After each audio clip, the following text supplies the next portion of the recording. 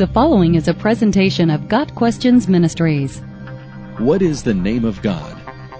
The name of God, as revealed in the Hebrew Scriptures, is YHWH, the closest English equivalents to the Hebrew letters. Ancient Hebrew did not have vowels, so the exact pronunciation of YHWH is uncertain. The vast majority of Hebrew and Christian scholars believe the name to be pronounced Yahweh, with Yehovah being the second most popular possibility. There are movements that strongly emphasize using God's name, and of course only the name of God that they believe to be correct, while there are no biblical prohibitions against using God's name, nor are there commands that we must do so. Anyone who says that God must be addressed only by His name, Yahweh, is speaking without biblical warrant.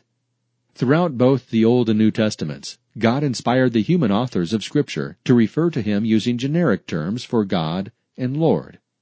Beyond Yahweh, God chose to reveal Himself using many other names and titles, so clearly using God's name is not required.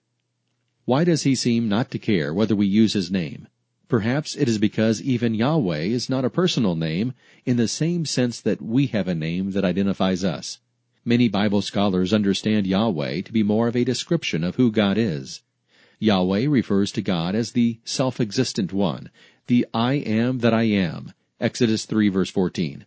It is possible that God does have a true personal name that He has chosen not to reveal to us. Just as His ways are higher than our ways, and just as no one can know His mind, perhaps the same is true of His name. As the angel of the Lord said to Manoah, "Why do you ask my name? It is beyond understanding." Judges 13 verse 18. Got Questions Ministries seeks to glorify the Lord Jesus Christ by providing biblical answers to today's questions.